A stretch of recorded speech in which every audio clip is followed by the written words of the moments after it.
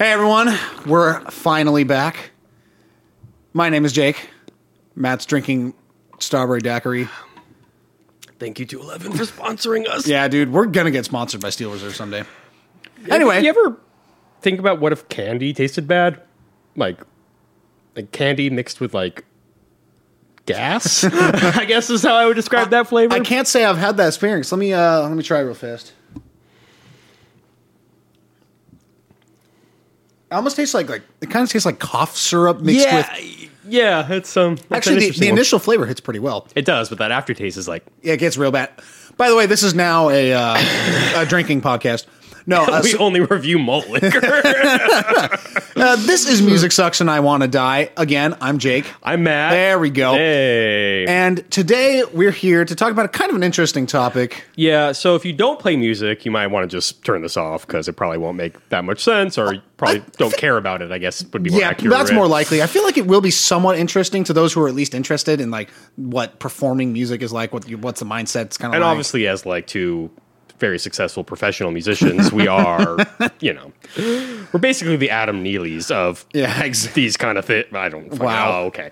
Anyway, I definitely didn't just finish a gig that was basically a retirement home on the ocean. So I love that song. is that a song? It's like, oh, keep on hoping, retirement home on the ocean. Oh, okay. We're off to a good start. All right. So anyway, we are talking today. Gigging mindsets, I guess we can call it. Yeah. Basically, how you would change your performing based on certain situations, or what causes you to play worse or better, or things that can psychology or the mental states around the psychology of performing live. Yes, specifically in situations that we run into quite a bit, I would say. Yeah, I would say most musicians probably run into. I this think I agree. Situation. We will be featuring our special guest, the guitar. Hell yeah, it's on the floor right now, Jennifer Lopez style. So, dude, we're so close to starting this episode over. Moving on. So, most basic. Style, genre. So, obviously, that would be different songs, but I was thinking more. For instance, I play in a old-timey country band. Okay. But sometimes as an instrumental, we do blue bossa. Okay. And it's always sort of a confusing thing to me. I mean, it sounds a little confusing, yeah. I mean, because we just do it sort of oh, the singer needs a break. Let's just kind of jam out on this. And so the other guitar player always kind of plays it more like a classic rock guitar player, I guess, would play. Pretty much just pentatonic kind of thing. I tend to be I'm sure that pentatonic looks real great over the E flat minor 7. Well, he manages to modulate. Okay. Good. Well, see, if you follow George Russell's Lydian Chromatic and you think of that all as a D flat major 7, and then the C minor pentatonic over the D flat, Lydian. Word. So it's like C Phrygian, though. Yes. Okay. Oh, wait, no, sorry. C. Actually, yeah. Phrygian, yeah, cool. This guy's super advanced, dude.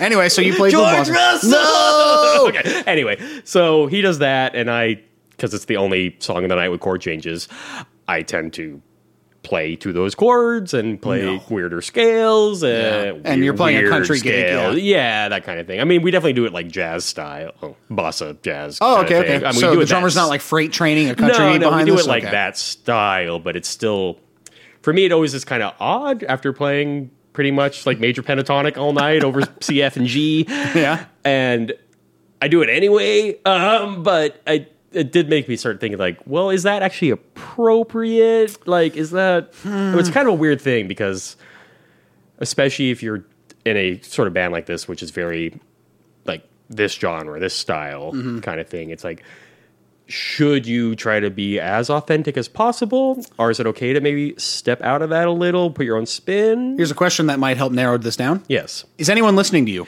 Well, that's later on the list. My bad. Yeah, of course not. But no, in answer to your question, I would...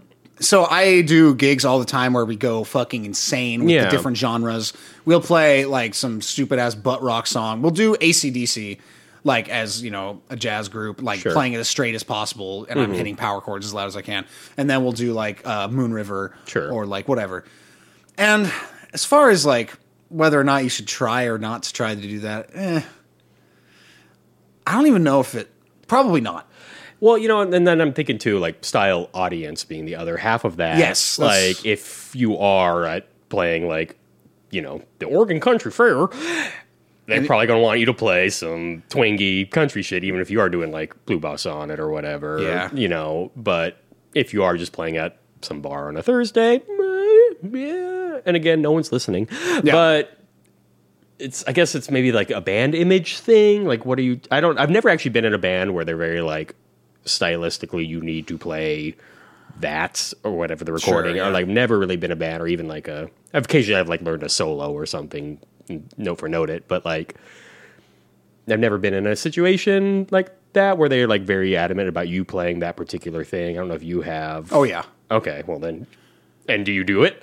I do, yeah. It's not gonna lie, it's personally a tiny bit frustrating. Yeah, that's what I would imagine. But like, I get the vibe. So generally, those kinds of bands, like you said, are very image oriented, and oftentimes they're tribute bands or things of that nature. I have done an original band where everything had to be note for note from the recording, which is that felt way worse. That is weird. Yeah. That it felt very limiting and like, not that I could go in and do everything better, but like I did feel that way. But the tribute bands being to the note makes a little more sense. It still is because like it's almost like inauthentic in its own right though, because you think let's take like Earth, Wind & Fire for example. Like, do you think Earth, Wind & Fire is playing note for note live what they're doing on the fucking recording? No. Well, actually, I was going to bring that up next. Like, as far as like, I mean, obviously we've done this a lot where we're a really successful, popular band where people know our solos. But I do remember reading, I think it was Richie Blackmore from Deep Purple. Mm-hmm. I think he was talking about how like they do songs like Smoke on the Water, for instance, and like that's a pretty like iconic solo. I would say it's pretty melodic, at least for most of it. And he talked about how he had to kind of figure out a way. Essentially, he came up like a compromise. He's like, I always start it the same, and then I go off and do my own thing. Yeah. Audiences kind of stop caring after that point, and then it just becomes notes. Yeah. So I guess this is a thing that in various situations, like to kind of take into consideration, but it's also something I don't really think about at the time I'm doing it. Yeah.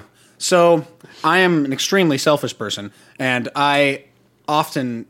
So in these bands where I have to learn these things note for note, I will pretty much always, like Richie Blackmore does, I would pretty much always start with what's going on in the, you know what I mean, the recording or whatever, and then I have to find a way to interject myself somewhere, or else I lose my mind. Well, it does... You said it a second ago, like the inauthenticness of this. But also, even if it is like a classic good solo, it still does feel weird. I don't know why that feels weirder to me than like copying a riff. Yeah. But something about the solo, I don't know why. Maybe it's just because jazz background or something where we're like kind of stuck on that. Yeah, I mean, so I actually haven't watched enough like videos of different genres to know like in what genres is it appropriate to play your solo over and over again. Probably closer to your pop metal, like from the 80s, like 90s. That kind of They'll thing. play the same solo over again. Something in the back of my mind tells me Earth, Wind & Fire does not do that. I'm not sure what it is. I'm pretty sure you're right, but... Yeah. I've seen a couple Earth, Wind & Fire live videos, and they do some nutty shit. I'm sure they do. It's pretty cool. Yeah. But and that's why it's like learning things note for note is kind of weird. And music's always like the expression of the people on stage, right? Yeah. Like you can it takes me out of it a little. Yeah. In a way. Like I don't know why though. Maybe just because it's more mental capacity to play a solo versus chords or whatever. Right. But I don't know. It is always. Have you been in the audience for a band of that nature? Good question. Actually. I remember thinking this was very weird, and I was in high school and probably like an idiot about music, because I think it was when I first started getting into jazz. And it's just like, yeah, I listened to John Coltrane. I'm 16. Yeah. Hey, better than me. I didn't listen to Coltrane until I was like 22. Yeah, there you go. But my sister's favorite band of all time is Fountains of Wayne. Not bad. They're a good band. Not bad. So they came to like near our hometown and went to the show, and the guitar player played every solo note for note like the record, and they're his solos, obviously. Sure. But like I do remember sitting there just I don't know. I found it very lame, and I don't know if that was because I'm like trying to be like a edgy jazz snob or something like that. Yeah. But I do. I mean, he writes melodic solos that fit the song really well, so it makes sense. But it lacked something, I guess. Like the spontaneity wasn't there, maybe. It probably lacked edge as well. Yeah. I mean, playing the same solo every night over and over. I don't know. Does that not make you want to die? Like, what do you mean? It would for me, right? Yeah. Well, so I guess from that perspective, then, what do you think your sister's looking for then? Good. I mean, she had a blast. I mean, and that's the other thing. I guess these are kind of things, again, like you said before. Hey, is anyone listening?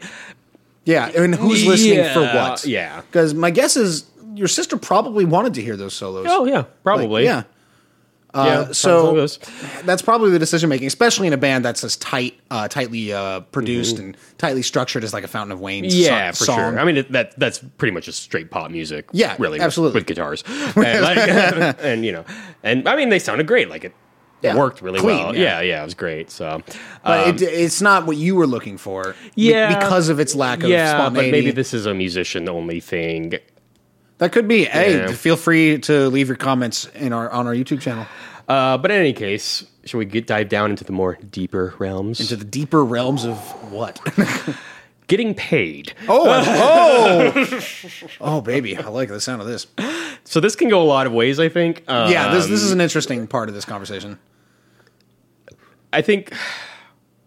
Okay, so I think the basic assumption would be if you're getting paid more, you care more, you perform more... Well, I guess it falls apart because I wouldn't say you perform better. You maybe perform more conservatively. That's an interesting one. I'd probably say the opposite. Really? So, okay, this is not the opposite. It's just from a different angle. When I'm getting paid more for a gig, let's say it's something that I'm comfortable with already. Let's say it's a band I'm already in. I know the repertoire, whatever, blah, blah, blah, blah. I will feel, for some reason, just way more comfortable at that gig. Just because? I'm not sure. So, well, I guess because I care more, yeah. You care more. I'm also a side quest of this. Side quest!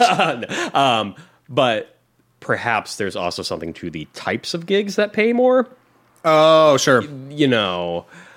But I don't know if I have that experience or the same feeling as you, really, in that sense. Yeah. I'm having a hard time explaining exactly what I mean. Again, it's like a band I'm already comfortable with, but like when a show's paying really well, like let's say it's even like a corporate gig, right? That's paying like, really good.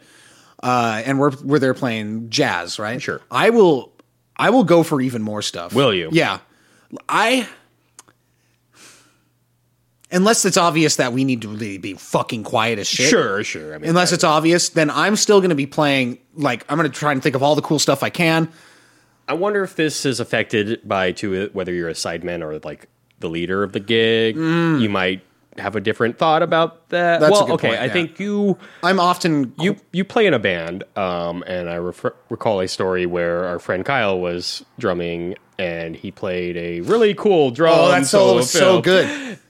This was at the World Trade Center in downtown, or in off the waterfront in Seattle. Oh, nice. Yeah. But yeah, I recall you telling me it was like a really cool solo, but the band leader kind of got mad because because also I think didn't he like kind of he miscounted too. Yeah. It was really good solo. I almost miscounted. It was close, but I just brief aside, when someone's taking a drum solo and like you lose it for a sec, you have to just guess something. Yeah. And we've all been there. Yeah. and if you're wrong, then you did an anticipation, right? Obviously.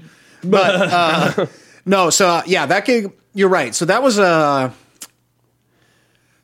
that's a tough one too, because it was a really good solo and I think it fit pretty well. Sure. And raw musically. Right. But here we are at 7 p.m. on a Saturday night with hors d'oeuvres going around, people in suits. This is like, your background music. We're background music, and he's doing some nasty polyrhythm, not hitting downbeat ever kind of solo. Yeah.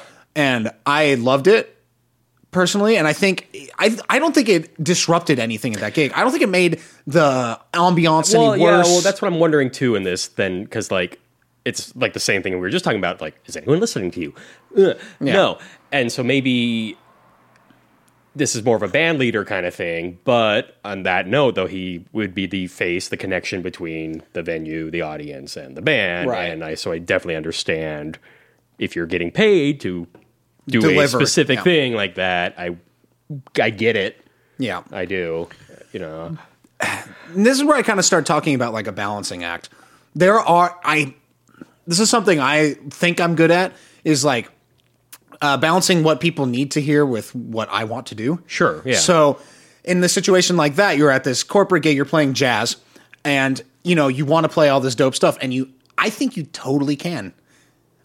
you can, and it's easier as piano player too. I'm not hitting pieces of metal. Sure. But I still go for some nutty ass shit, and the reason I do is because I still try and keep it grounded in a certain way. Yeah, you're not going Eric Dolphy on the shit. No. I'm not entering Harmologic's right. Ornette Coleman yeah.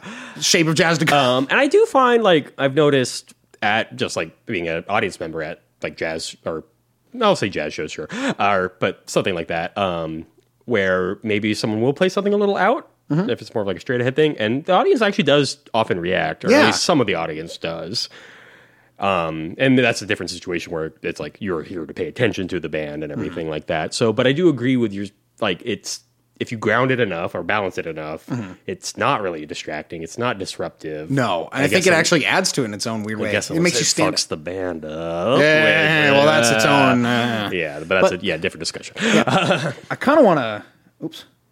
Okay, good. Still, it has some weird thing on its screensaver. I never saw that before, but I kind of want to grab the Keytar Fest and like just kind of see if I can describe musically. Oh, it's nice to have my back not hurt. All right. So, Jake recently turned 30, and and now I'm just instantly old. God, kill me. Okay, so let's say we're playing that song. Have you met Miss Jones? And we're at, like, if we're playing again, I have 49 keys here, so don't fucking spam the comments with how shitty I am, and they're not weighted, and it's gonna be great. So if I'm playing. Let's say I'm in like the middle of a solo here. Okay. And this is going to be like a corporate gig solo for me. I'm trying to get in the vibe here. Hold on. Yeah. Oh, yeah. A lot of people getting a little too sauced at the bar. Yeah. So like I'm kind of already popping. So, and this is a corporate gig kind of.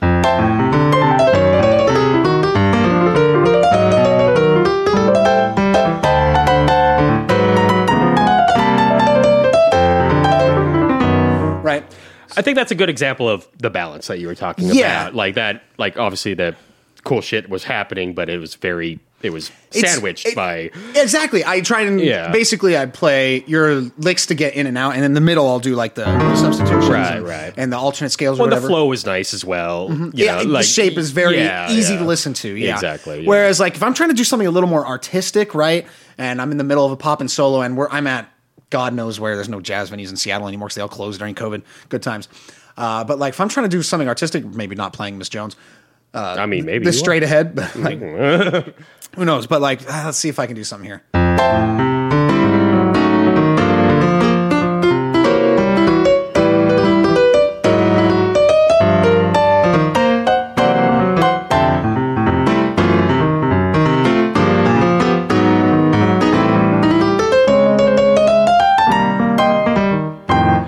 I think you do have a point because, like, obviously you were playing some kind of weird shit there, but it did still flow nicely. Yeah. It didn't, like, I don't know if an average audience member that maybe wasn't really paying attention would think that was weird.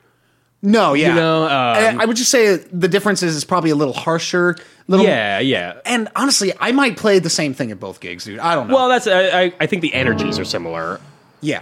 And that's kind of one of my problems. I have a Jake sound. I mean, you should. I should. and I'm both kind of like proud of that, and also was like, Yeah, I mean, I guess more talking about it too, just to go on the flip side, as far as like, a shitty dive bar show on a Tuesday night. I don't know if I would necessarily play shittier or more free on that either. I mean, I still want to support, like, have the music come out nice and support that. I wouldn't say like, oh, you're only paying me like $10 and a beer. Well, I'm just going fucking atonal all night. Yeah, like, that wouldn't happen. I think I've done something like that. But yeah, I guess I think it's maybe it's not so much an audience thing. It's really more of like a band thing, or like not even a money thing. More of like the people you're playing with, if you're comfortable with them. Yes. Okay, that might be kind of thing. Yeah, it might be more a band member than I honestly think that influences me 400 times more than the audience, the pay, like any other deep feelings I'm having. Is who I'm playing with. Because if I'm playing with people that like are with me in a sense, or people that aren't like hitting drums against a brick wall while I'm doing whatever the fuck I want. Or at least comfortable with it, like at the very like basic level, just like sure, yeah. At any point, yeah.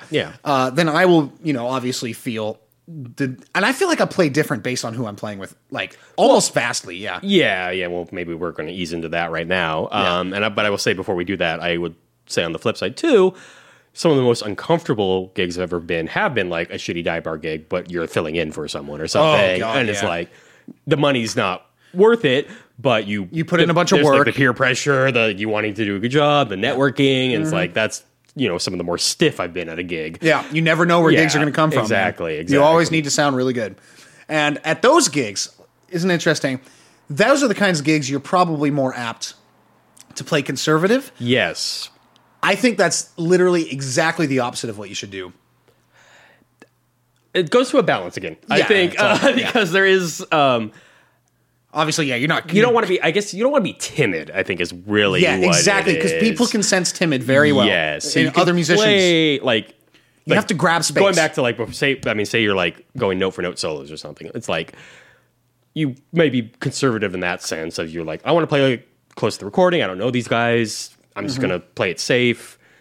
But that's a difference between that and just being too afraid to play. Sure. That energy is very off-putting, and I feel like audience members can definitely feel that. And the band knows. Yeah, the band definitely. But I think that there's a lot of band shit that doesn't translate to the audience. Yeah. But I think that's a big one that does translate to the audience. You can feel it for sure. Yeah. And that's one of the things that annoys me most is when people are afraid to grab space in the band.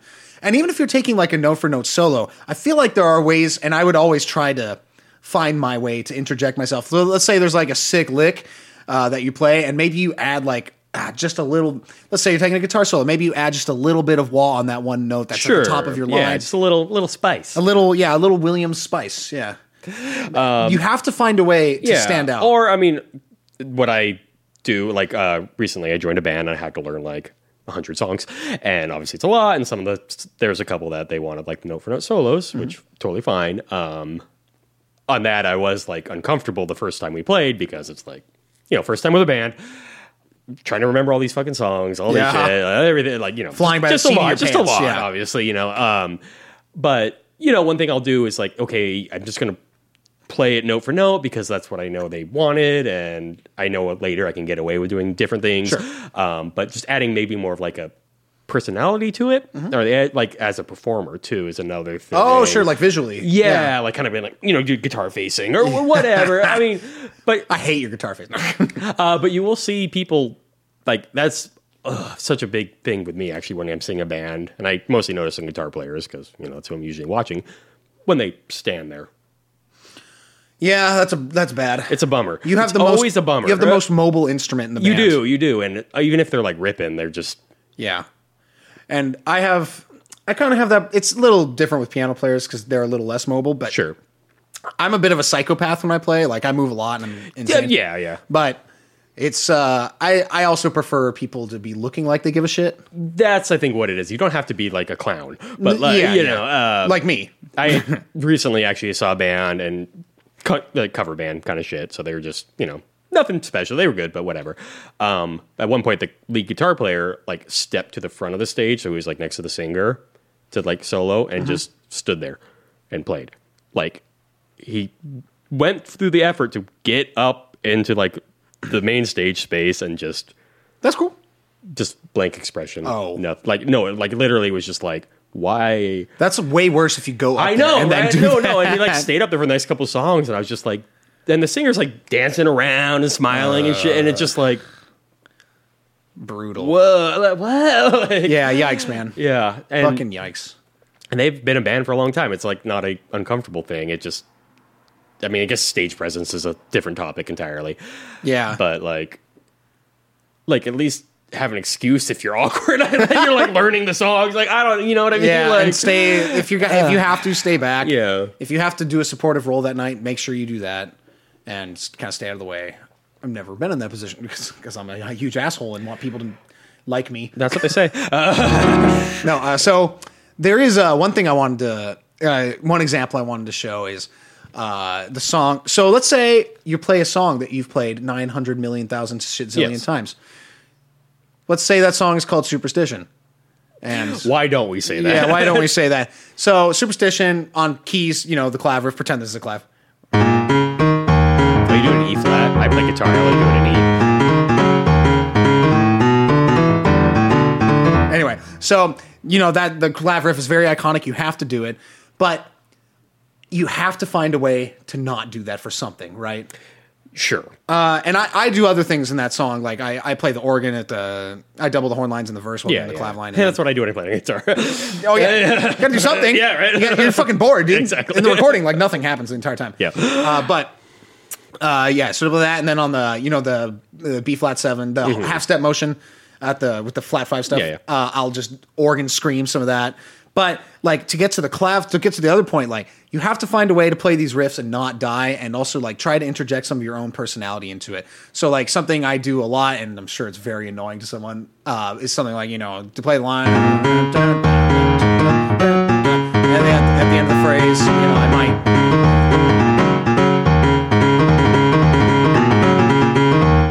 anything, that kind of thing. Yeah. Have to do something, or just do a fill. Whatever. You have to do something to get your own personality in there. And if you are, it's kind of weird. I guess I just do the same. I try to grab as much space as possible all the time, which is a detriment probably sometimes. I mean, if it's a band that would do Superstition, I mean, you have to. You kind of if you're playing Superstition. Yeah, like that makes sense. You can't play it the same way anymore. That song is too far gone, right? Something I do like on the similar level when both the country bands I'm in play Folsom Prison Blues. Imagine that. Which I do like that song. But it's boom, chink, boom, chink, boom, chink. Like, that's pretty much all I do besides solo. But it's kind of interesting. One of the bands I play in, and I think this might be a me not giving a shit kind of thing. That's a... Well, it's a mix between the comfort level of the band and me just also being like, a huge asshole. Yeah. I get paid enough for this shit, so I guess money does play a factor. Yeah, okay. Because the other band, I don't do this because they pay better. But what I'll do often, I mean, it's stupid, but like I'll do it every night. I always put it in once when we play it, which is going from the E to the A. I just do like 4th stacks chromatic up. Oh yeah, which is not like a groundbreaking cool thing, but in Folsom Prison Blues, it's kind of like, what? Yeah, that's cool. That's cool kind of thing, So wait, so you're in G. Well, we'll do it in E. Oh, you're doing it. Of course, guitar players are dumb. No. I think the song's in E. No. It's in, the original's in F, I think. It is, yeah. Oh, maybe that's like a vinyl thing. It might be. Yeah. It's either an E or F, whatever. Yeah, it's definitely an F. Yeah. But, so it's an E, and what's your 4-stack voicing? Is it with the E on top? No. It's even worse. It's even worse. Yeah. I do EA. I mean, just a 2-note kind of thing, but just up to A. So, what's the top note of your 4-stack? E and A. So E and A would be... Yeah, and then just chromatic up to A. Yeah, I do that. Nice. Oh, so but then you're on A sus? Or? Well, I go to A. So that way, yeah. Oh, okay, so... Yeah, okay. Yeah, basically. Yeah, that's pretty much it. But, no, but like, interesting point that I'm just realizing is, again, I do that in 2 bands, and... one of the bands I would never do that. Yeah, that is interesting. And I will say also this band maybe is a little more jammy, I guess I can say. So okay, so you have a little more maneuvering room. Yeah, I mean, we're not doing that kind of shit ever, but like it is a little more open to, maybe kind of weird, getting a little weird here and there. Okay. But that's like not appropriate for that song at all. Like totally, very not inappropriate. Totally. I have a similar story actually. Right? So, when you get to the part where halfway through that verse on Brown Eyed Girl, I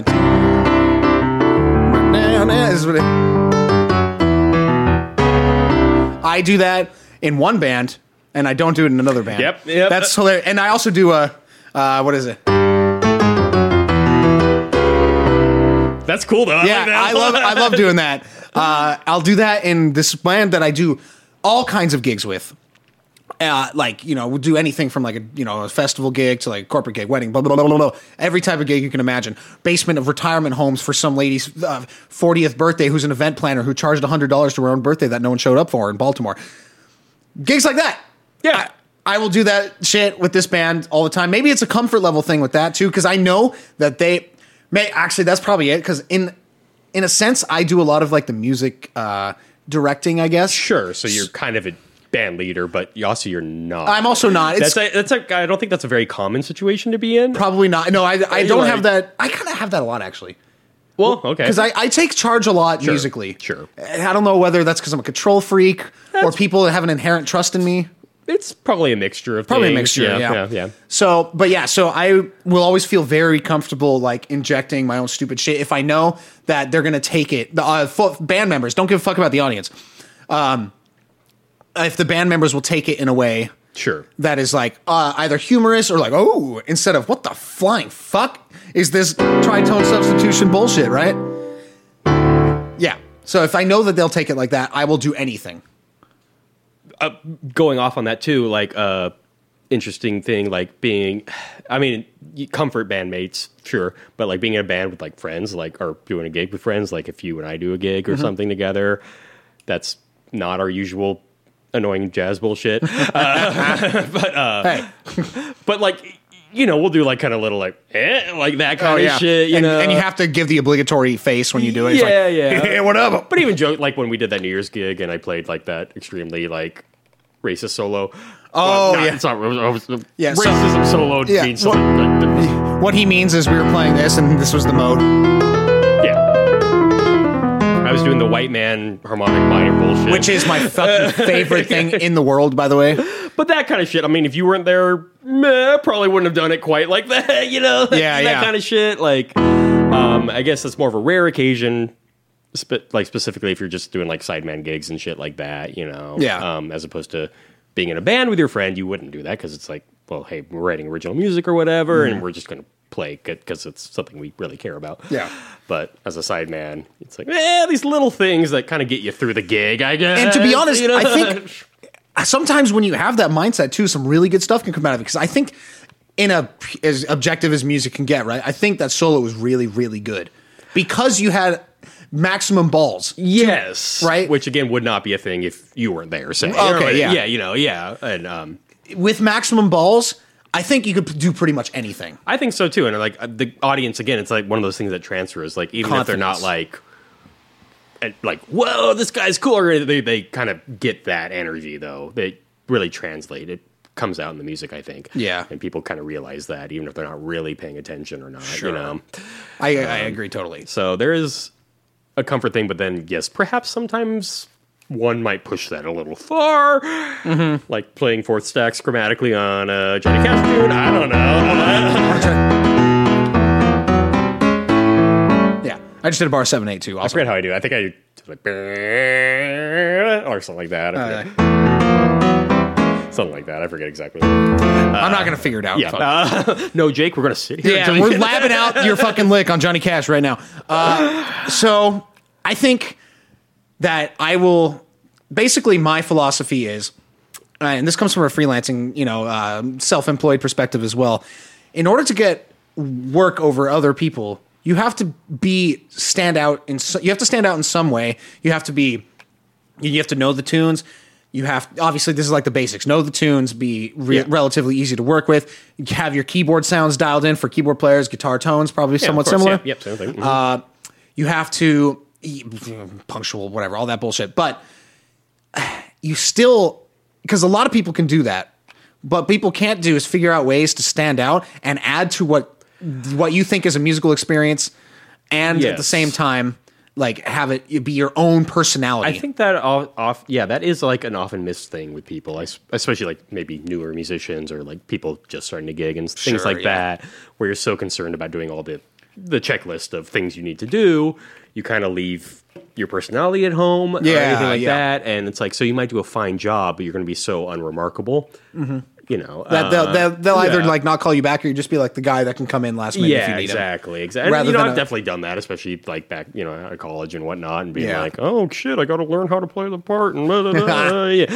And and then you get more comfortable, and then you can start branching better about doing that shit as you get more experience. But I do think that is probably one of the worst things you can do, especially on like a pickup gig or something, or like a sideman thing. Like you want to give them a reason to call you. Yeah. Again, or make an impact on the audience, like whatever the goal of that gig or night might be. Yeah. You should put some effort into achieving that, whatever that may look like. Absolutely. Yeah. And honestly, like, and this is from just like a pure career perspective, the harder the circumstances you're given, and if you can still shine through them, like, you're going to instantly get a huge reputation boost, right? So if, for instance, I had to learn 93 songs in 3 days once for a gig, and no charts, it's had to be pure memorization. And I did it, and now I've been playing with similar bands nonstop since then. Exactly. And you still have to interject your own personality in there. And It's like any sort of artistic career, like acting, art, or it's like first impressions really unbelievably make a important. difference. It can take many, many years to undo a first impression. And we've done that. We've been in bands or whatever, and someone came in, and we're just like, that guy was a little... not talking to him anymore. And they might be a fucking killer player, and they just fucked off that night for whatever reason. I can think of one example right now. There you go. Yeah. And it's like, which, hey, maybe not fair, but like, that's the way it goes. That's just the way it is. Nope. I'm sorry. It's just too much fun having this in front of me. Yeah, no, put it down. No. Put it down. I said very insightful before I fucked off my own shit. That's your own fault. That's why you're not getting called back. No, my podcast career is over before it began. Kind of going off to another thing here. One thing I did want to talk about. Derek Bailey, the great guitarist and improviser, has an amazing book called Improvisation. Okay. So I'm holding up right now for the people listening and not watching the video. You're going to Photoshop it? Yes, I am. Okay. He has a passage in his book talking about this sort of mindset of feeding the audience or sort of a positive reinforcement from the audience and repeating it. So, for instance, if you are a guitar player and you go up and one time you just do a stupid tapping lick and everyone's like, whoa, you tapped, even if the lick was just kind of like, whatever. I've noticed, like, with tapping licks, like, sometimes they're, like, really out of time and shitty. They are. The tapping's terrible. I fucking hate tapping. Well, I mean... Unless you're Eddie Van Halen, yeah. Yeah, that's pretty much Steve Vai. Steve Vai? Oh. Yeah. Like, there's cool tapping, but most of the time, like, I'll do it sometimes just as a, like, kind of joke thing, because, like, it's not... good. Yeah, it's a very basic, like... It's a parlor trick to get... Yeah, it's like the trombones and like that kind of shit. I mean, we all every instrument has those kind of things, yeah. And right? the piano, it's like the fucking hemiola thing you can do downward. This is a big... Yeah, that kind of shit, exactly. It's shit that sounds like good in theory, but like... impressive sounding if you don't know what's going on. If you know what's going on, like... Yeah. This is easy. Yeah, exactly. So he has a section in his book talking about that, how you will have your lick or whatever that the audience reacts to. Mm-hmm. So you go the next night and play it again because you get that kind of positive reinforcement. And then you... consciously or not, like it can kind of creep up, like if you let it go too far, like, oh, now is that my sound? That bullshit lick? Yeah, yeah. I think I've definitely been guilty of that many a time. Same. I did that tonight. Oh, dude. Okay, so we were playing Mustang fucking Sally. Of course you were. Yeah, right. This is, it's 24 bar blues, whatever. And there's a big break at the end when you get down to the four choruses. Like,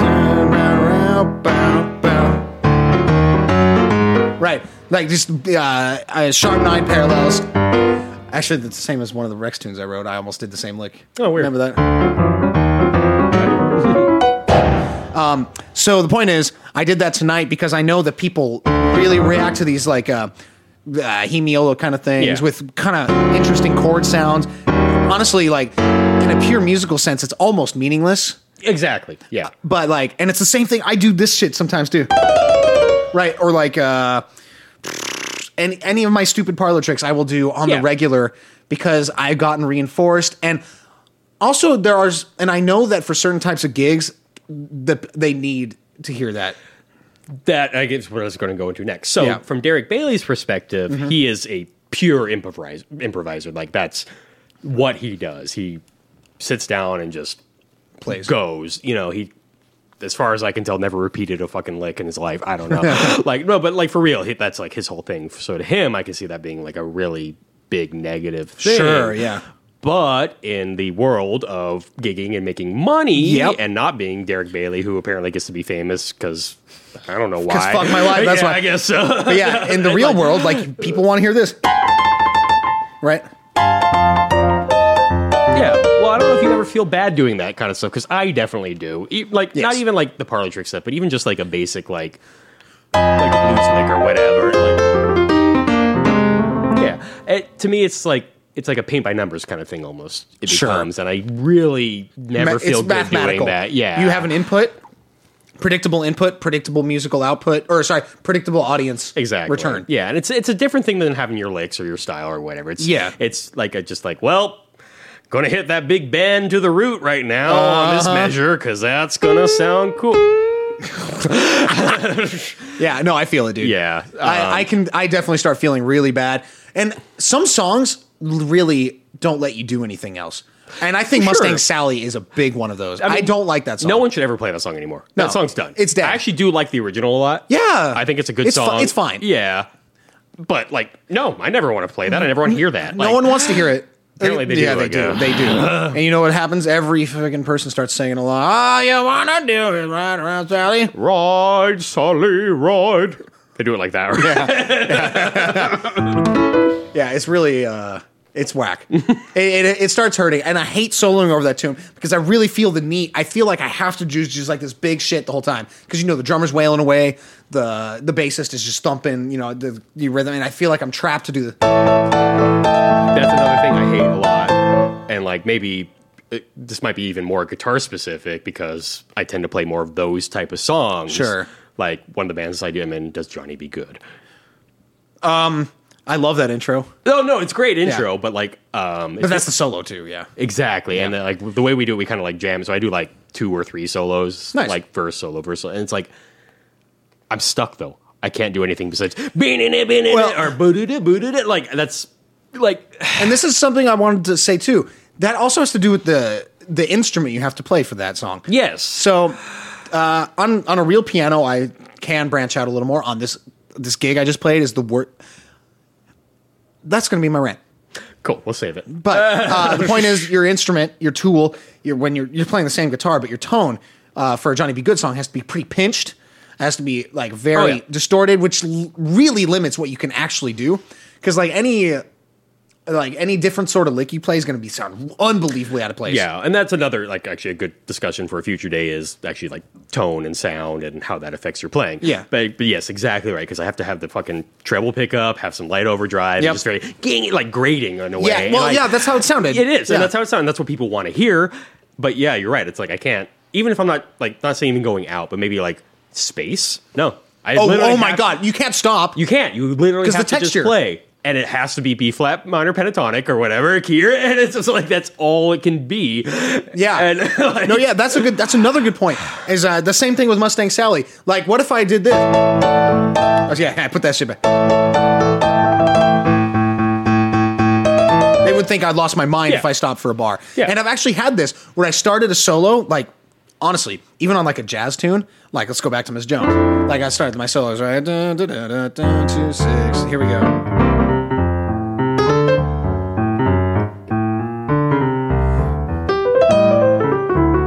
Like, I've had it where I start a solo like that, and then someone else will start soloing. I was about to say, I didn't know you were going there, because I was about to say, hey, one time I did a solo, and I put space in, and someone else started fucking blowing. And it's just like, ugh. So you're severely limited on what's happening. So jam sessions suck, and I want... Yeah, hey, we did that episode already. Everyone go back to episode 5. It's very good. But yeah, no, that... drives me fucking insane. So that's another limiting factor. That's why you have to play, like, if you're trying to do, like, really cool art stuff, you can't play, you have to be super comfortable with the people you're working with. You have to have worked all this out in rehearsals, or, like, just or verbally, like, hey, we're going to actually try to play music as opposed to feeding the audience. I was, like, a band I was in at one point that is no longer existing. Sad face. Yeah. But one of our songs, especially as we got more comfortable, I mean, some of the songs were just kind of like, okay, you got your 8-bar solo and you just kind of do it or whatever. Yeah. But we had a song which was a little more open, and especially as we got more comfortable, I started taking a lot more space, maybe playing a little more weird shit, and this is like a rock band kind of thing. This is some hard rock, yeah. Yeah, and so I started being able to do that, and the audience reaction to that was...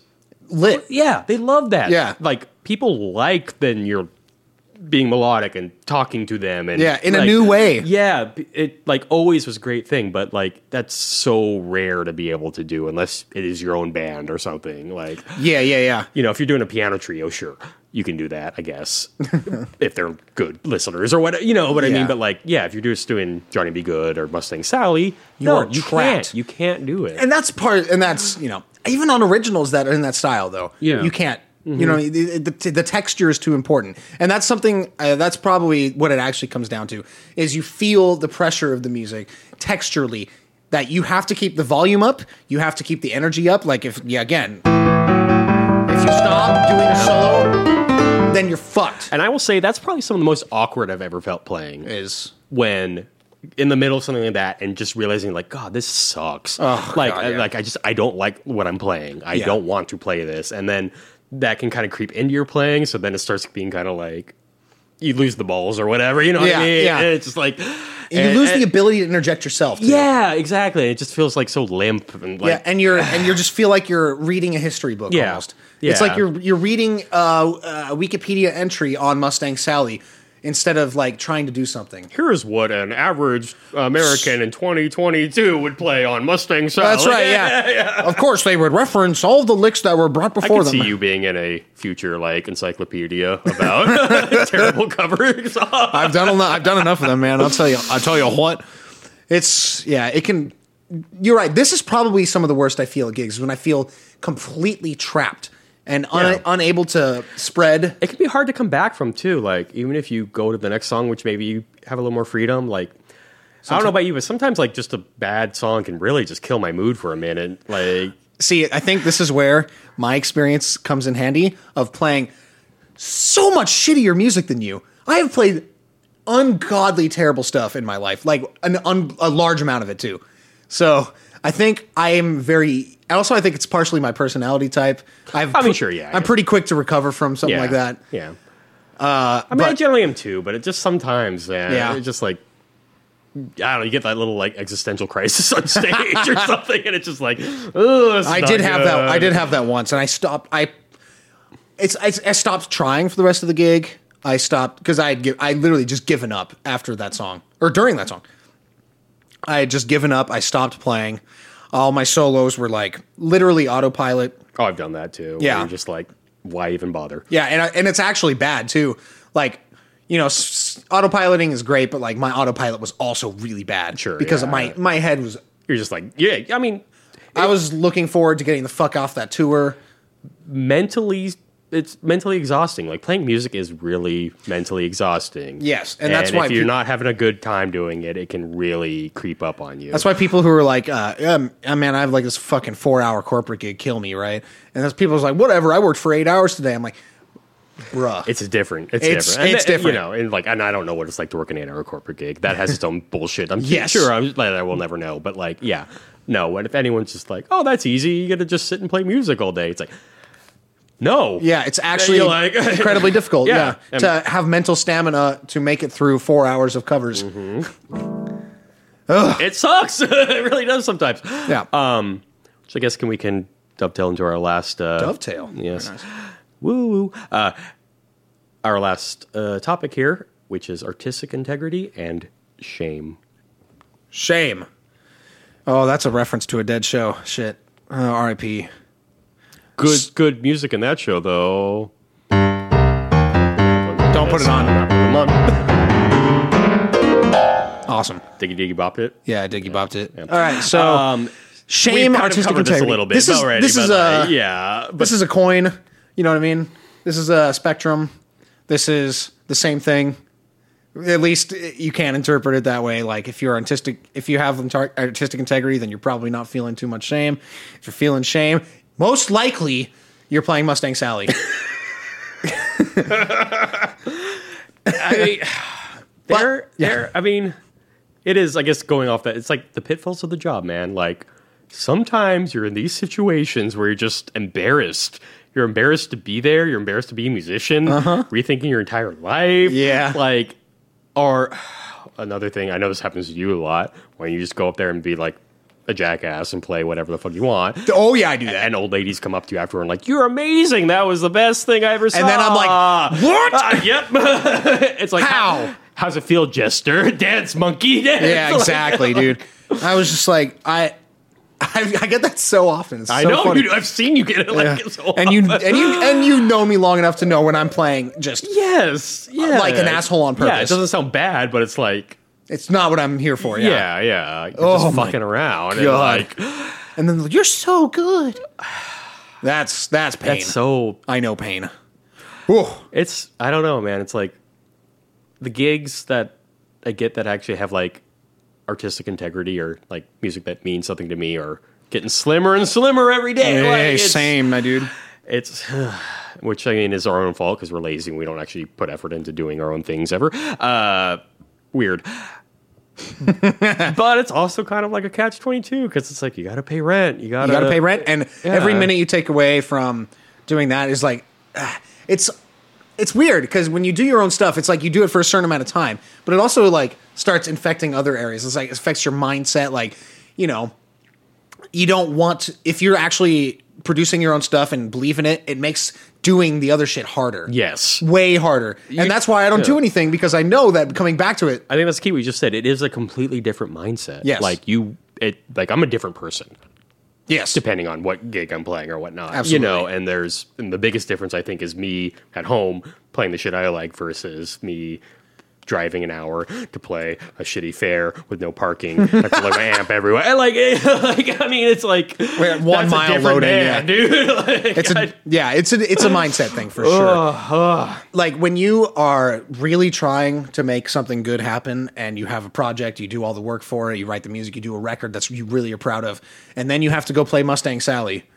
Like it's hard. It makes it much harder, which is why I would probably subconsciously one of the reasons I don't put out enough original material anymore is because I'm in a zone right now making a shitload of money playing gigs. It's kind of also like a macro version of that Derek Bailey thing where your original music is not getting any positive reinforcement. That's right. Yeah, good call. Hey, they love you on that cruise ship playing Mustang Sally, so guess what you're going to do more? Even if you feel shitty about it, like I do feel shitty about it. But like, well, and it's a depressing thing. It's like, yeah, I would love to write music and share it with the world, but no one wants to hear it. Yeah. Like, it's like, I mean, maybe one guy is like a fan. I mean, you know, we could look at our podcast numbers here, and that would be a good example. Yeah, this is the most original stuff I've put out in like 5 years. But it's way more satisfying than Love a it. lot of. This is like literally my favorite thing to do. Yeah. Exactly. But it's hard. Like, I know, like, obviously the industry people, there's a lot of, like, you know, just, oh, my dad is this producer, so now I'm a famous pop star or whatever. But, you know, like, if more indie or jazz or whatever, like, these people, like, struggle for years. Many years. To get to just being, like, you know, 1,000 plays on Spotify. Yeah. Or, you know, and, like, the thing is, like, when it comes down to it, are we willing to struggle like that? I don't know if I am. It's hard. It's hard, especially. I want my cake and eat it. You know what I mean? Yeah. Well, and you're right. There's like only mentally, there's only so much like time you can put into one of these things. Yes. Without it really affecting the other. Yeah. If you're gonna try and make it in this industry today, and you are, you know, playing other gigs, like let's say you're in 25 bands, like I am. Yeah. No, your calendar is like crazy. Yeah. Like when are you gonna make your own music? Like you. When? Yeah. And I could. I actually could.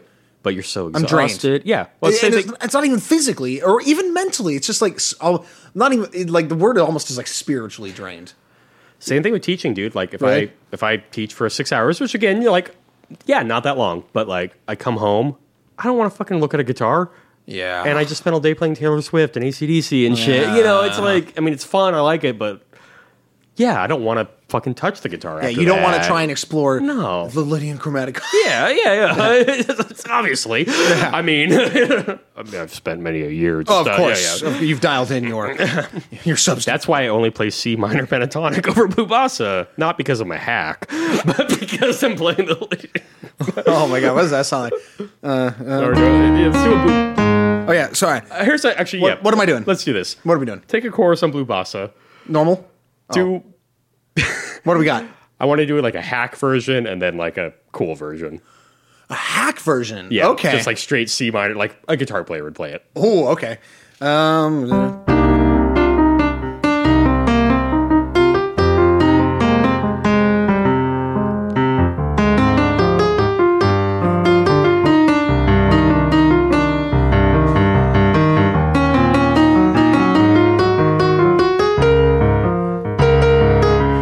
heard a lot of Hacks play. Yes? Yeah.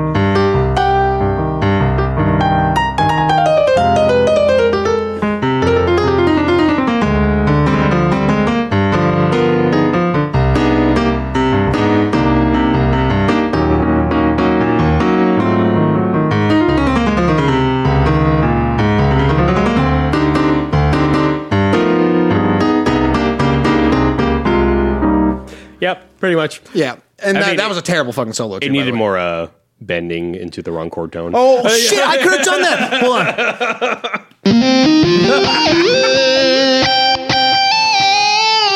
Yeah, that is it.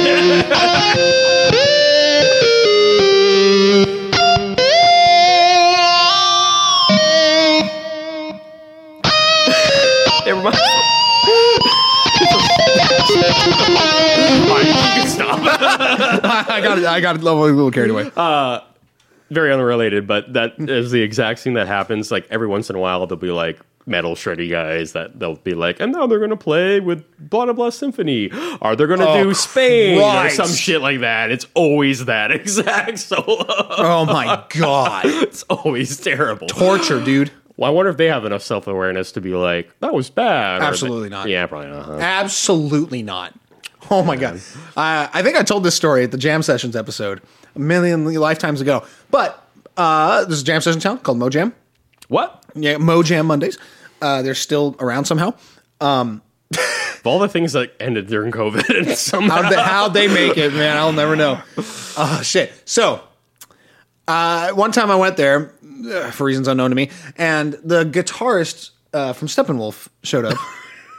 I'm going to breeze through this because I think I told the story That's before. okay. No, tell it again because it's a great story and that was a long time ago. It was almost 2 years ago. Yeah, more than 2 years. Oh, fuck. We're old.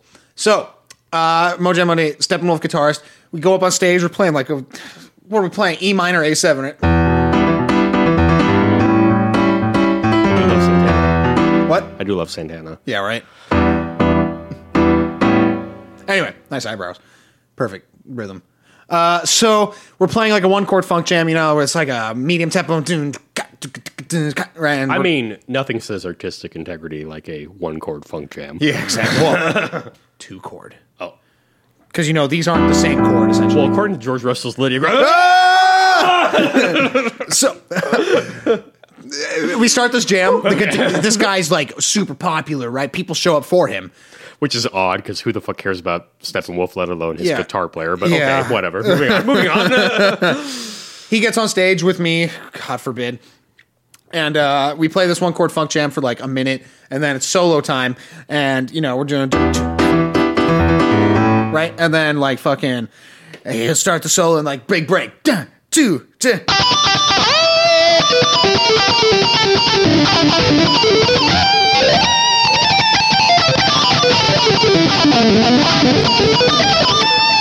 It's weird that he showed up with a guitar. Yeah, shut up. Okay, and then, like, he takes a 2-minute solo of... Right? And then he points to me, and I'm like, oh, okay, fuck it. What do you play on? Oh, I do this. Then I start soloing, right?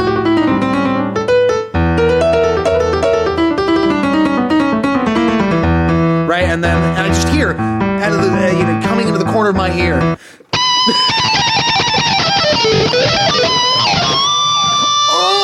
And he just takes over my solo.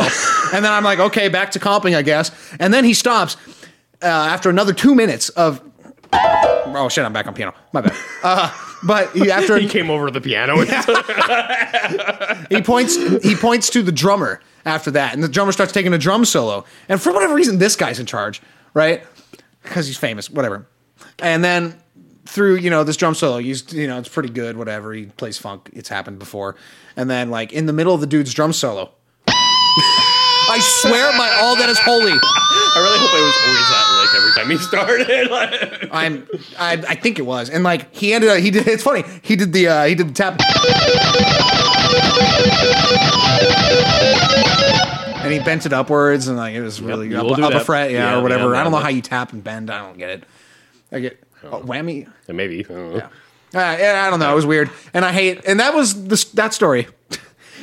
And well, It was 12 minutes. That man has artistic integrity. That's true. Oh, wait, no. So it's shame and artistic integrity on a spectrum. But if you can't feel shame, that's a good what's question. left? Yeah. You have to feel it like you have integrity, right? We have a friend who's like a composer, guitar player who I feel often is like on that line. I'm blanking right now. Got it. Yeah. What the fuck's wrong with me? Yeah.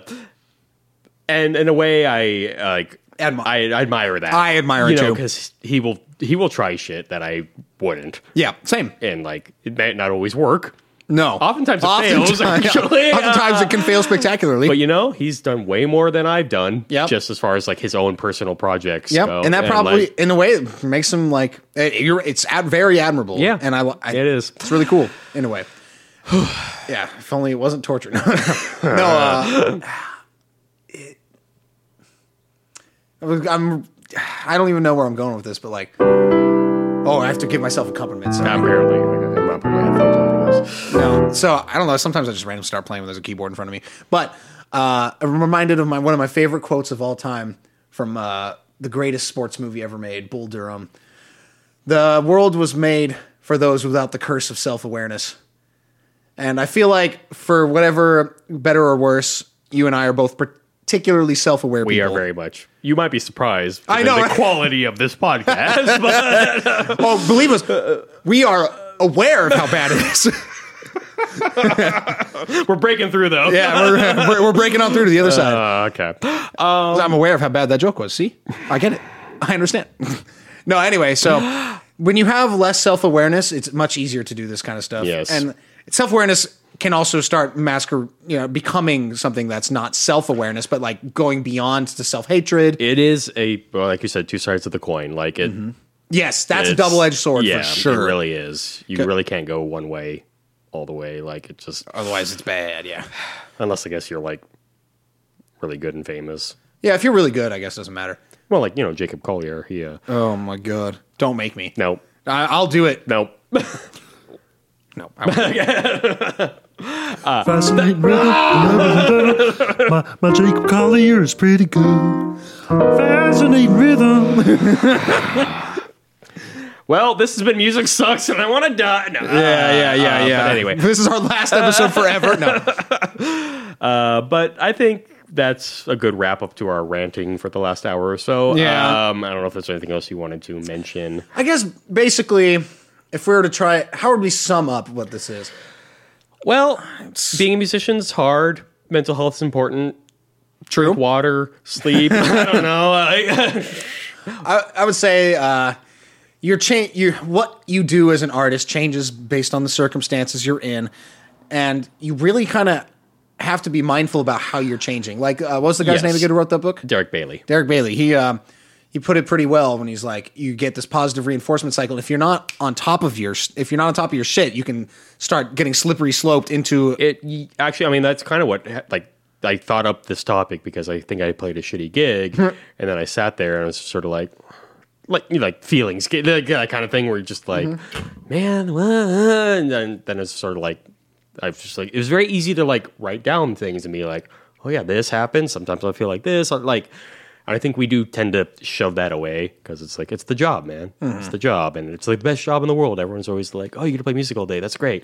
And it is. It's amazing. It's amazing. Yes. But like, take care of yourself. I mean, like, there's like a lot goes into this. We put a lot of ourselves into being a musician. Yeah. I mean, and what's the saying? Like, being an artist means you're by default vulnerable. Yeah. Right. You're putting yourself out there. Yeah, you are. I don't remember the exact quote. Yeah, but exactly. Much better than that. And I think, I don't think, everyone's different. Everyone feels different. Every gig's different. There's no way you could like sum that up into a easy sentence. Sure. But I think we could all use a little more self-awareness as far as how we feel. Yeah. And that doesn't mean like hate yourself either. Yeah, but just, take a moment. If you're feeling shitty after a show, think about it. Yeah, think about it, reflect. What you might want, like what can maybe there's something else you want to be doing more. Try and be a little more dispassionate if you can. Yeah, or not, or go all in. Maybe that's the thing. Maybe you need a good cry. Yeah, I'm just saying we're obviously mental health professionals, and listen to us. But no, I think that kind of sums it up. I think you're right. What have you been listening to this week? What have I been listening to? I've been listening to Joe Jackson. I do love me some Joe. I know, dude. He had a long career. Not all of it was good. Go ahead. I'll tell you a story after you finish. Okay. I have a vague idea of what story. But yeah, Joe Jackson, 70s.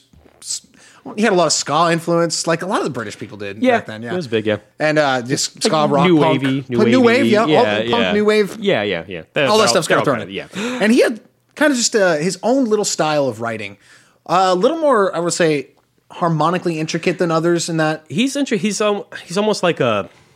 I hate saying this. He's like a Billy Joel or Elton John kind of guy. Where I feel it. Where the songs are a little more meaningful. Yeah, he's thinking a little more about this stuff. They're a little. There's something different. Yeah. Yes, and lyrically too. He's yeah.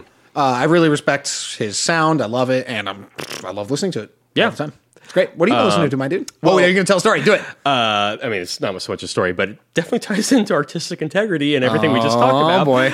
I saw Joe Jackson, like, I don't know, this was probably 15 years ago now or something. Damn. Played at a small theater in Portland because Joe Jackson. I don't think he's ever done anything past, like, the 80s, really, that people know. It was him and a bass player and a drummer, and he was playing piano and singing. And it was all his new shit, all his and it was very tortured artist, very just everything was kind of slow and dark and moody and Beck kind of stuff. Yeah, yeah. I mean, and it was really good shit. I mean, but it's not what anyone came for. So it was very he didn't play a single hit all night. All new shit, everything like that. And he was just him kind of crying at the piano, basically. Yeesh. Sounds kind of like a hard show to watch. It was an emotional show for sure. A little boring as well. But because every song was kind of okay, we get it. Yeah, variety is good. Yeah. But then he gets to the stage and they're like, oh, great. And he comes out and does One More Time. And is she really going out with him? Audience loses it. Everyone's like, woo! And Joe Jackson goes backstage and slits his wrists. You could, I could tell even back then. I was just like, he looks not happy that he's playing these. It really was just wow. Oh, poor Joe. He just poor Joe. Well, Yeah, that's pretty cool though. Yeah. Well, I mean, sorry that he would do that kind of show. Yeah. Yeah. No, it was interesting. Definitely not my favorite show ever, but it was an interesting night for sure. I'm trying to remember. Is he the guy who got super ugly? I don't think it's him. I think that's someone else I'm thinking of, where someone got a bunch of work done. Oh, I don't think that's not him. Okay, yeah. I don't think so. All right. I mean, he just looked old when I saw him. And that's fine. Yeah, he's old. Whatever. What have you been listening to, my dude? I've been listening to this weird album. It's Weird Al? It's what's the name of it? Oh, it's just named after the bands. Okay. It's What? Akron Family. Akron Family? Okay. And Angels of Light. So first of all, it's a split album, which you don't really see anymore these days, outside of indie punk labels. Mm-hmm. So that's kind of cool. Akron Family, I don't know too much about them. They are somewhat established as sort of a weird noise metal hard rock, I guess. Sure. Angels of Light is Michael Gira, the guy from Swans, the main dude of Swans. So they don't collaborate. It's just a split album. Yeah. But I think he produced it, or at least was really behind the scenes, especially on the Akron Family side of it. Okay. And that shit's really cool. It's 7 of their songs and just 3 of his, which is kind of weird, but I wish more artists would do this because I think the pairing really makes interesting music. They're not necessarily collaborating, it's more just the influence. Sure. And it's more maybe a mentor or established artist, newer artist kind of thing. So, but I think you could do a lot of variations of that. With these sort of split things that are separate but work together, I'm into the split album personally. Yeah, it's cool. I think I mentioned this band on the podcast a long time ago. This band out of Switzerland called Closet Disco Queen. They're like a math rock kind of group. They did a split album with another European. They weren't quite as math rocky. They were just a little bit more straightforward with the singer as well. But it made a really nice. It's interesting. Yeah. I find that very interesting. It's different than a superstars making an album together, Stevie Nicks and Kenny Loggins. Yeah, that great. That is one of the worst songs I've ever heard in my life. But it's you can hear the influence on each other, and I think it's interesting in this case too because obviously Swans is very established, and this is a newer band, so there's sort of a mentor mentee kind of thing.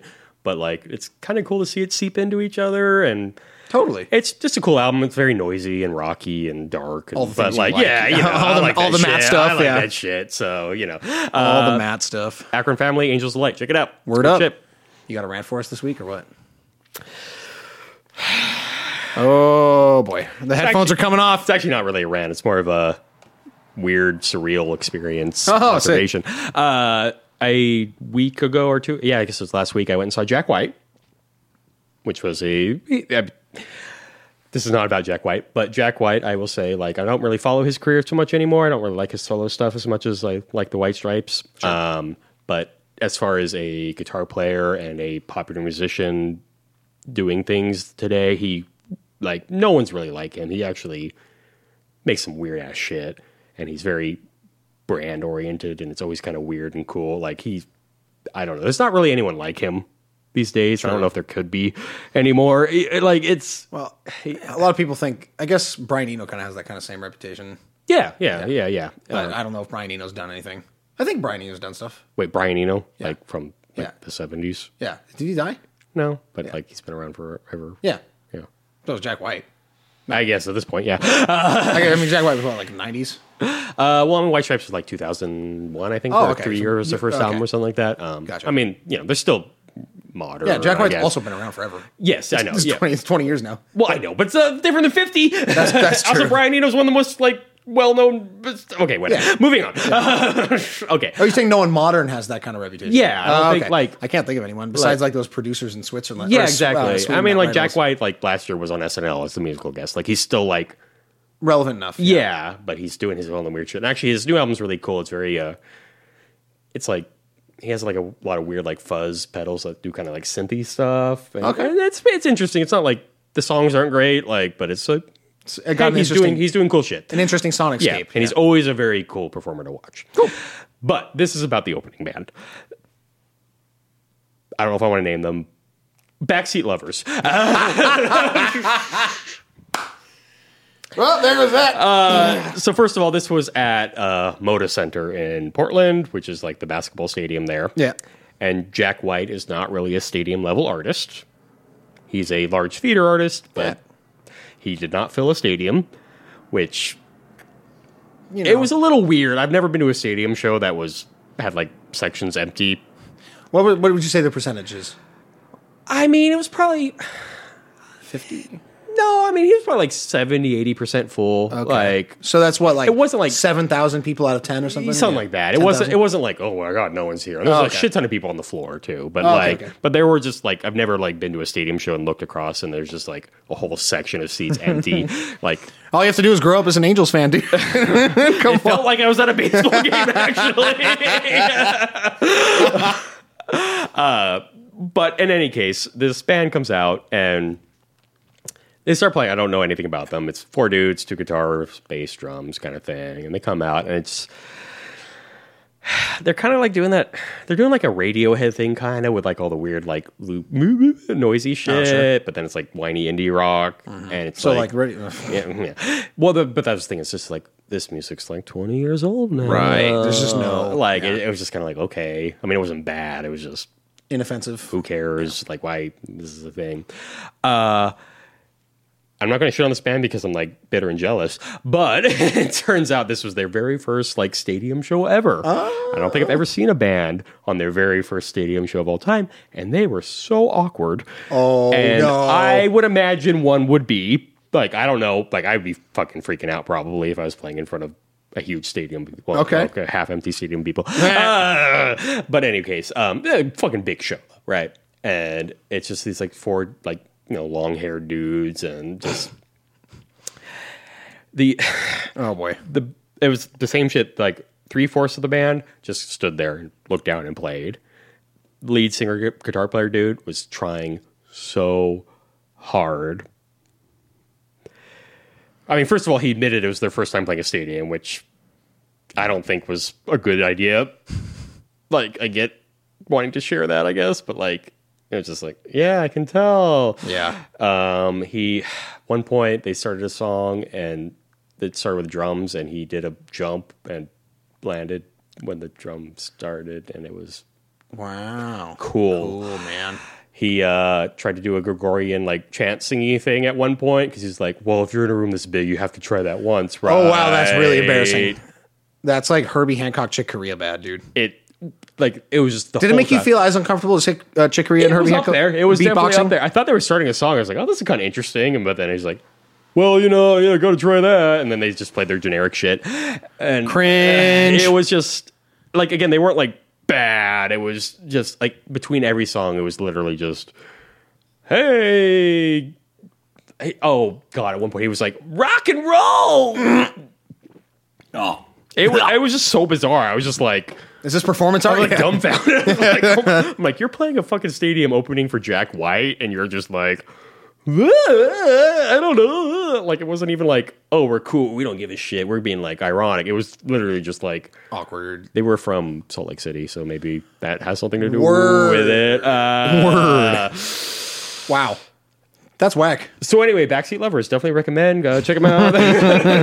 You're a backseat lover. Ugh. In any case, rants. Yes, I have two little baby petty ass bullshit rants. One, sorry in advance to your namesake, Williams is the worst brand of keyboards to ever exist. I've never even heard of that. Williams is your ultra mega discount ass bullshit, but they the reason they get sales is because they have a better presentation than most keyboards. They'll go the black sheen finish with like a grand. And they have a fake lid on their grand pianos. Oh my God, really? Yeah, that they open and it's terrible. I think that's Williams. I mean, that do that too. But so Williams, their action is like. I would rather play this keytar, which is terrible. Which I mean, no, it's not terrible. It is what it is. It's a keytar, yes. It's synth action. It's different. But like this is trying to be hammer weighted action, but it's like lighter than anything and spongy and like you feel and like each time you dig into a note, it feels gross. It doesn't feel right, and the sound is tinny. Okay, I don't know how much you know about sampling, but oftentimes when you sample a piano, like you'll sample like the notes that it plays. As opposed to sampling like 5 of them and then transposing them. No. Yeah. So No. you have probably like your core 4 octaves. Even those are probably stretched across multiple notes because it just sounds so bad. But the top end is so tinny and so nightmare. You can literally tell it's like B flat 6 stretched across the entire keyboard. And it sounds like garbage. And it's even plugged into like a good stereo system, it just sounds. This piano sample. I feel like that would make it sound worse plugged into a good system. It might, yeah. I couldn't tell because I couldn't hear myself. Doesn't matter.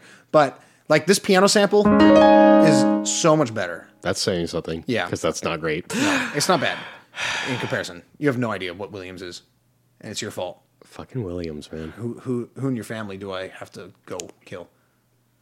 Are you sure it's not Williams? Maybe they're German. Oh, Williams, yeah. So that's my first extremely petty rant of the day, and that's what I was talking. That's when I was like, "This is gonna." Yeah, okay. I will interrupt. Just a brief aside between your rants. I had one thing I left out from my rant. Oh yeah, bring it. This is actually the Jack White performance. Okay. He was great. He had a keyboard player, pretty good. Mostly like organ patches and shit like that. It was good. He did the fucking like church pastor clap all the time though. Like he'd be playing and he's doing the whole like Did the butt shake? the butt in and out thing the entire night. It was insane. so distracting. Is this a white person? Well, Jake, I don't know. Oh my god, I hate white people. But like literally the entire show. That's pain. Butt in and out all night. Nice. Playing some sick. Well, I mean, it's probably what you play in your version of Seven Nation Army. So. Oh, great. Yeah. What do I? I don't do anything. I just go like this. Yeah, it's pretty sweet. He played all night. All right, cool. But he butt shaked, so you know. Oh, nice. Oh, hold on. I mean, again, we do like to see when artists are really into the performance, as we just said. Please kill me. Stop. Make him stop. Anyway, that was my brief aside. Cool. Go on. We're back. So my other rant, I have a Spotify playlist that I curate from, it's my liked playlist. It's quite long, has a lot of shit on it, and I want to hear that shit. But Spotify's random generation shuffle It's not. is not random at all. I think it goes by like the least played shit first kind of thing. No way. I think I don't that's believe that for 1 second because I hear the same shit every time. Interesting. on I've it. heard both stories. Like I've heard people say that, and I've heard people, and my experience has been like It plays all the. shit that I haven't heard. I would rather have that. Well, I find it interesting because I have like 2 playlists that I do that with. Like my like playlist, I have like a fun one, and then I have more of like a arty I also have that, Yeah, actually, yeah. And I'll notice like on the Artie one, which is like way more songs than the other ones. I don't know if that makes a difference. If I'm just shuffling, it'll play a lot of the songs from the same album. I've gotten that too by the same artist at least. Yeah. I don't get it. I don't Basically, know. what I'm saying is Spotify does not have like just a random number generator. No.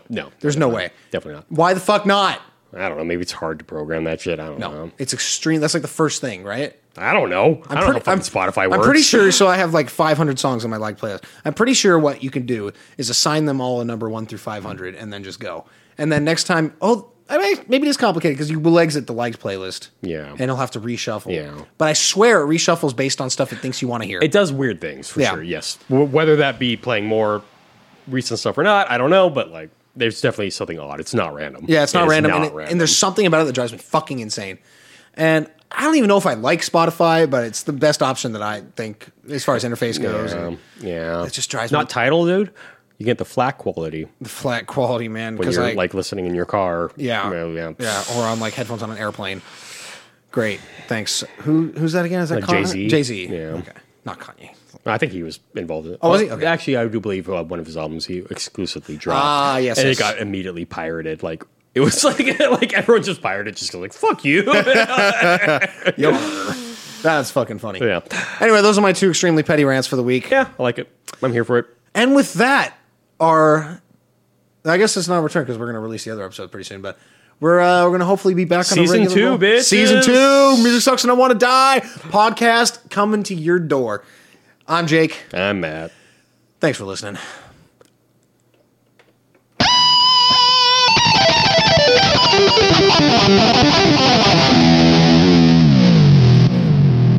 Peace. Good shit. Good shit.